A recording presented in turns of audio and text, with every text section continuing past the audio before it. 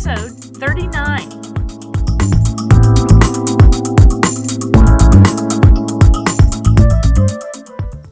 Welcome to the Boomer's Ultimate Guide podcast. This is the place where baby boomers like me and like you can come together to learn, share, and grow a thriving business and a vibrant life. I am the Boomer Gal, Kaylin Amadeo, your host and creator of the podcast, and I want to introduce you to today's special guest, Jude Bijou. And I've already talked to her about the fact that Hey Jude is running through my head, as I'm sure it will be with you. She is a respected psychotherapist, a professional educator, and a workshop leader. Her theory of attitude reconstruction evolved over the course of more than 30 years working with clients and students as a licensed marriage and family therapist, and is the subject of her award-winning book, Attitude Reconstruction, a blueprint for building a better life. You can learn more about this at attitudereconstruction.com, spelled exactly as it should be in the English language. Jude, I always have to say that because sometimes people spell domain names in a wacky way. Attitude Reconstruction, as it should be in English. Jude, welcome to the Boomer's Ultimate Guide podcast.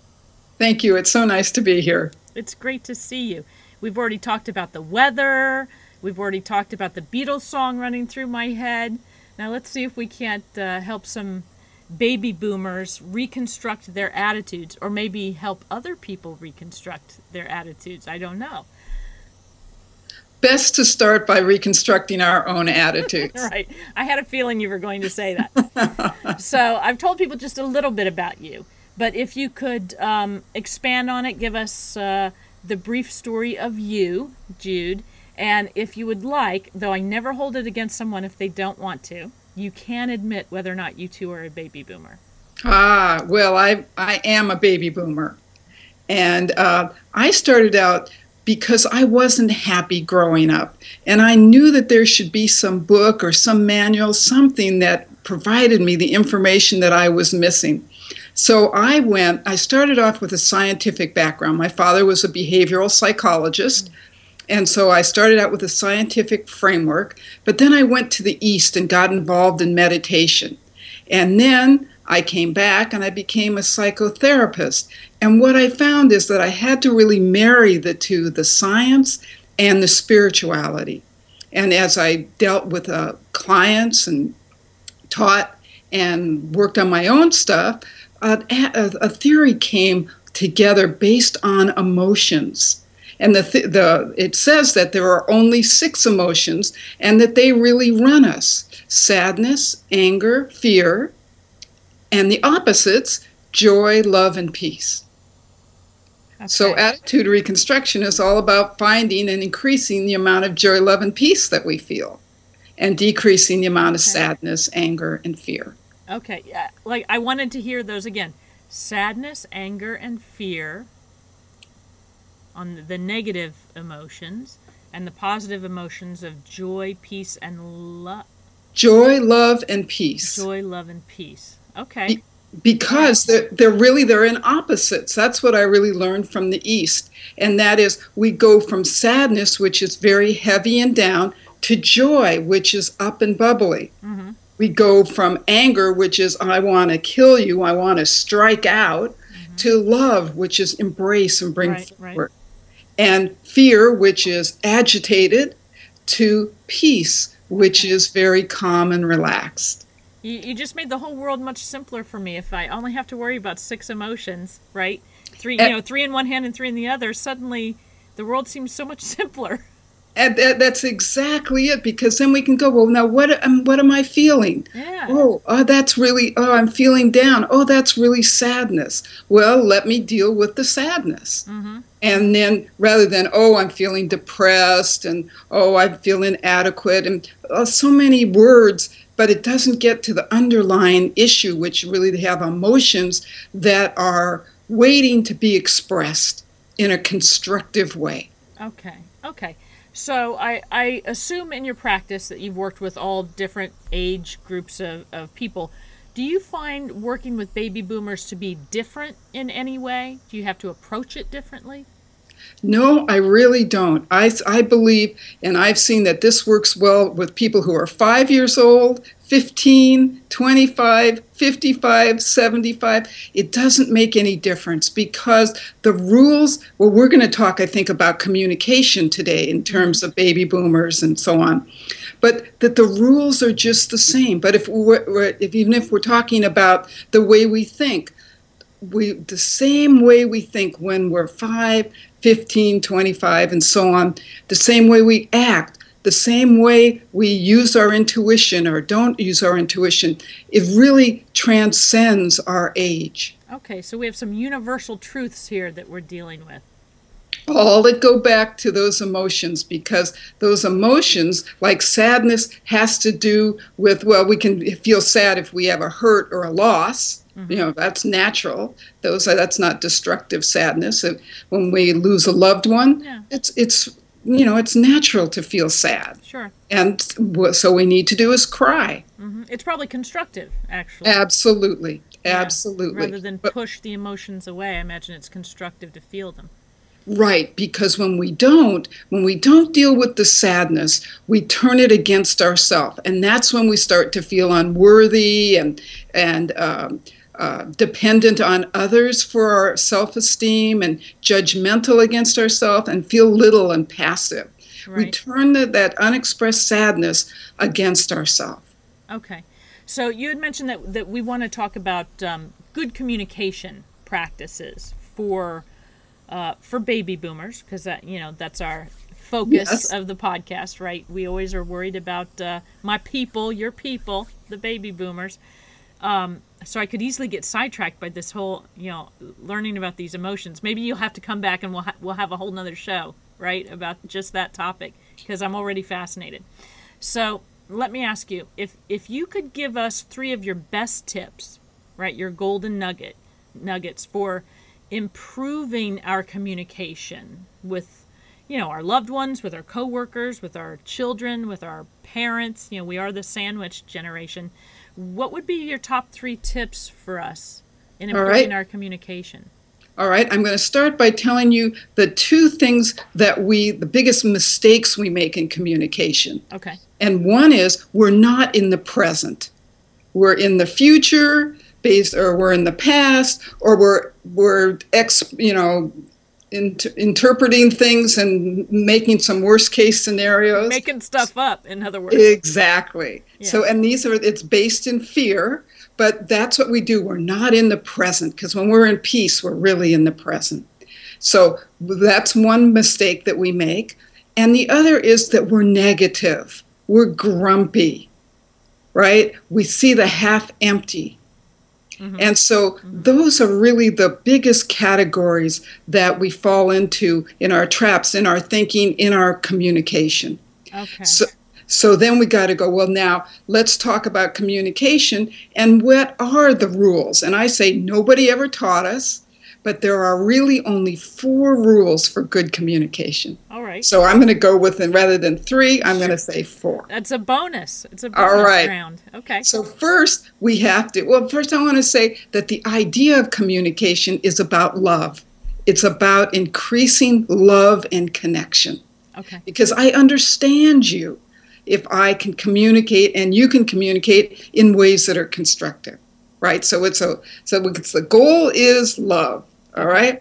And we've got 4 rules of communication. The first rule is to talk about ourselves, right? So that means that we don't do the opposite, which is you never help with the dishes, and you're so lazy, and you drive like so terrible, and you. That's not going to win us any kind of marks. Right? Okay. It's hard to hear that kind of thing. We're not used to, we don't like to take feedback that comes with that you business. So we've got to turn it around and focus on ourselves. What do I need? What do I want? What's true for me? So we're in ourselves. That's the first rule. Okay. The second rule is we have to stay specific. Now, I think that should be on a little tattoo that we all have, eyes and specifics. Because, again, when we extrapolate, we're bringing in the kitchen sink, and it's so hard to get through a discussion because we piled in so many things that we never can get a handle on. We start with this topic, we finish with this topic, we deal with it in specifics, and then we can go to the next topic. So we have to start thinking more specifically, like what we do in business and what we do in architecture and cooking. We're dealing in specifics, but nobody said we need to communicate in specifics. Okay. So I's and specifics, and then kindness, which is look for the positive. Look for what's going to move the conversation forward rather than this doesn't work and I don't like this. So those are the 3 rules, I, specifics, and kindness. And the 4th rule is we've got to put duct tape over our mouth and listen for 50% of the time. My son just said to me, my middle son said to me yesterday, "You have 2 ears and 1 mouth for a reason, Mom." I'm like, yes, you do. Thank you for reminding me. It's so easy. And, I teach class in communication, and I say, like, how many people feel listened to enough? And maybe one person raises their hand. That we all feel like we're listening all the time. But the reality is we don't feel listened to enough. And it's such a power of connection is to understand each other. And so we don't have to be dancing and picking up the conversation. It can be we just listen. And what I've learned in therapy is that the client will just pick it up. If I don't leap in there and try to, put words in their mouth, they're going to go and just say what the next thing is. Okay. So I just have to listen. So let me test you for a moment. I heard the 4 rules. You gave an example of, and this stuck with me because I have this problem with my husband, right? I don't like your driving. You don't drive well. So what should I be saying when I'm in the car with him? I guess I'm sort of answering my own question. Should I be telling him how I feel while he's driving? Right. And how do you feel when he's driving? I get nervous because he's not always looking at what's going on around us. I get nervous because I'm afraid we're going to get in an accident. Exactly. Right. Okay. Right. Right? Yeah. And so he can hear that because you're not attacking him. Right. You're sharing about yourself. He doesn't want you feeling nervous. Right. So I'd really appreciate if you kept both hands on the wheel. Yeah. Or, if you kept to the speed limit or stopped looking around. But it's like, because it will help me. You're fine, but I'm just nervous. I like that. I'm trying to switch my thinking. If you could see the wheels in my head, right, through the window in the top of my head, you'd see all the gears going through. And conversations with my children, too. This is going to be very interesting, as Mom often this weekend will pause and say, okay, what's the best way to say that? I can tell that's what's going to be going on for me for the next few days. Well, and that's perfect because we're so outward focused. Yeah. But it's trouble. What our domain is ourself. And we have to get really good at speaking our truth in a loving way. Right. Not accusatory, not right. Just this is me and this is how I feel. Yes, and I'm willing to listen to how you feel, and then we can come to some agreement about that accommodates both of us. But I'm standing in my truth. Right. This is what's true for me, and I can't tell you what should be true for you, and you can't tell me what's true for me. Exactly. Okay, so let me ask you my next question, and that is, what's the biggest challenge or obstacle that we're going to have in front of us to make this transition in our communication? What should I be looking for when I find myself in front of this obstacle in front of me? Okay, well, there's the violations to the communications, which are I tell you about you. Okay. I overgeneralize with always and never. Right. I can't stand it when my youngest child is a big always and never user, and I'm constantly saying, would you please stop? There's nothing that's always or never. But you need to say, could you be more specific? Okay. Okay. That's that second rule, because he's talking about something he just doesn't know, that he needs to deal with one thing in specific, that you can understand it in specifics. But the obstacle really is those unexpressed sadness, anger, and fear.